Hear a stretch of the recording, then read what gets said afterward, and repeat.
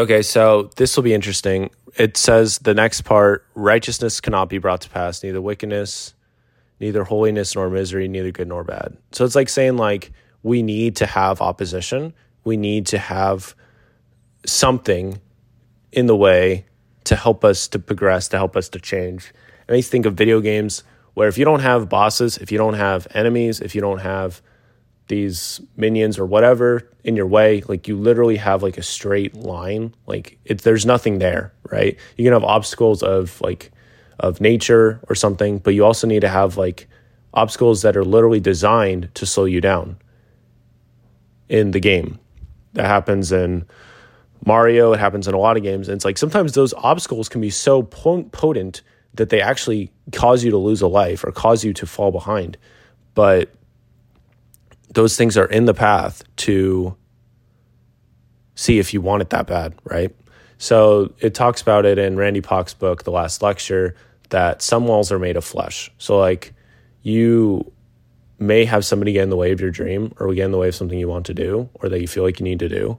And it's somebody that you need to like work around or something, you need to understand them better.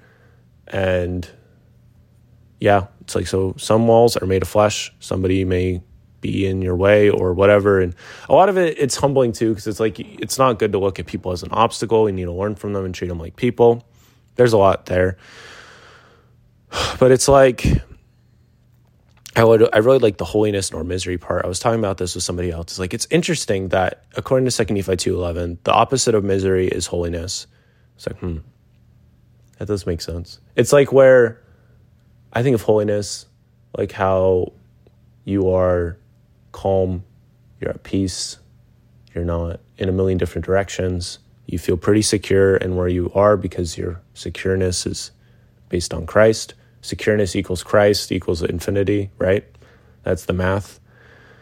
So, yeah, I just think of that and how with misery, we're choosing the opposite of holiness. We're choosing to spend a lot of time in abundant nothingness, because there's a lot of abundant nothingness in this world that is just not worth your time at all.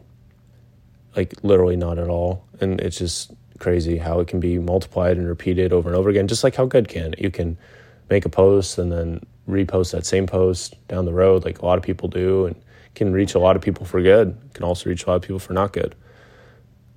Yeah, I think it's interesting that misery is such an interesting topic too, because it's like it's choosing a life that's closer to the adversary, basically, like wanting to rebel and all this other stuff. I don't know. Like there's a lot there. But I am very humbled and thankful for those that God has put in my life that are very clear examples of holiness that have helped me to know that, there's a need for opposition and obstacles and how we can learn from those obstacles. I think of Alex Pauls, who was recently on the Yield Today podcast, and how he was kind of feeling some misery of some kind, like feeling stuck in his job and he wasn't treated very well. But then he chose to make something of that circumstance and go a different direction and trust, and kind of assumed the holiness, I guess, of like, I'm going to trust, I'm going to do something different. I'm not going to stay in this boat. I'm going to proactively create new circumstances. And so there you go. There is an opposition of all things, and we need it. So yeah, you just kind of have to trust the process. And it's important to remember that there are really good things that could be coming for you. There also could be opposition coming for you because of the wonderful things you're doing. So I'll leave that with you. Remember the flexibility, pick up today, shine for you today, tomorrow, and forever.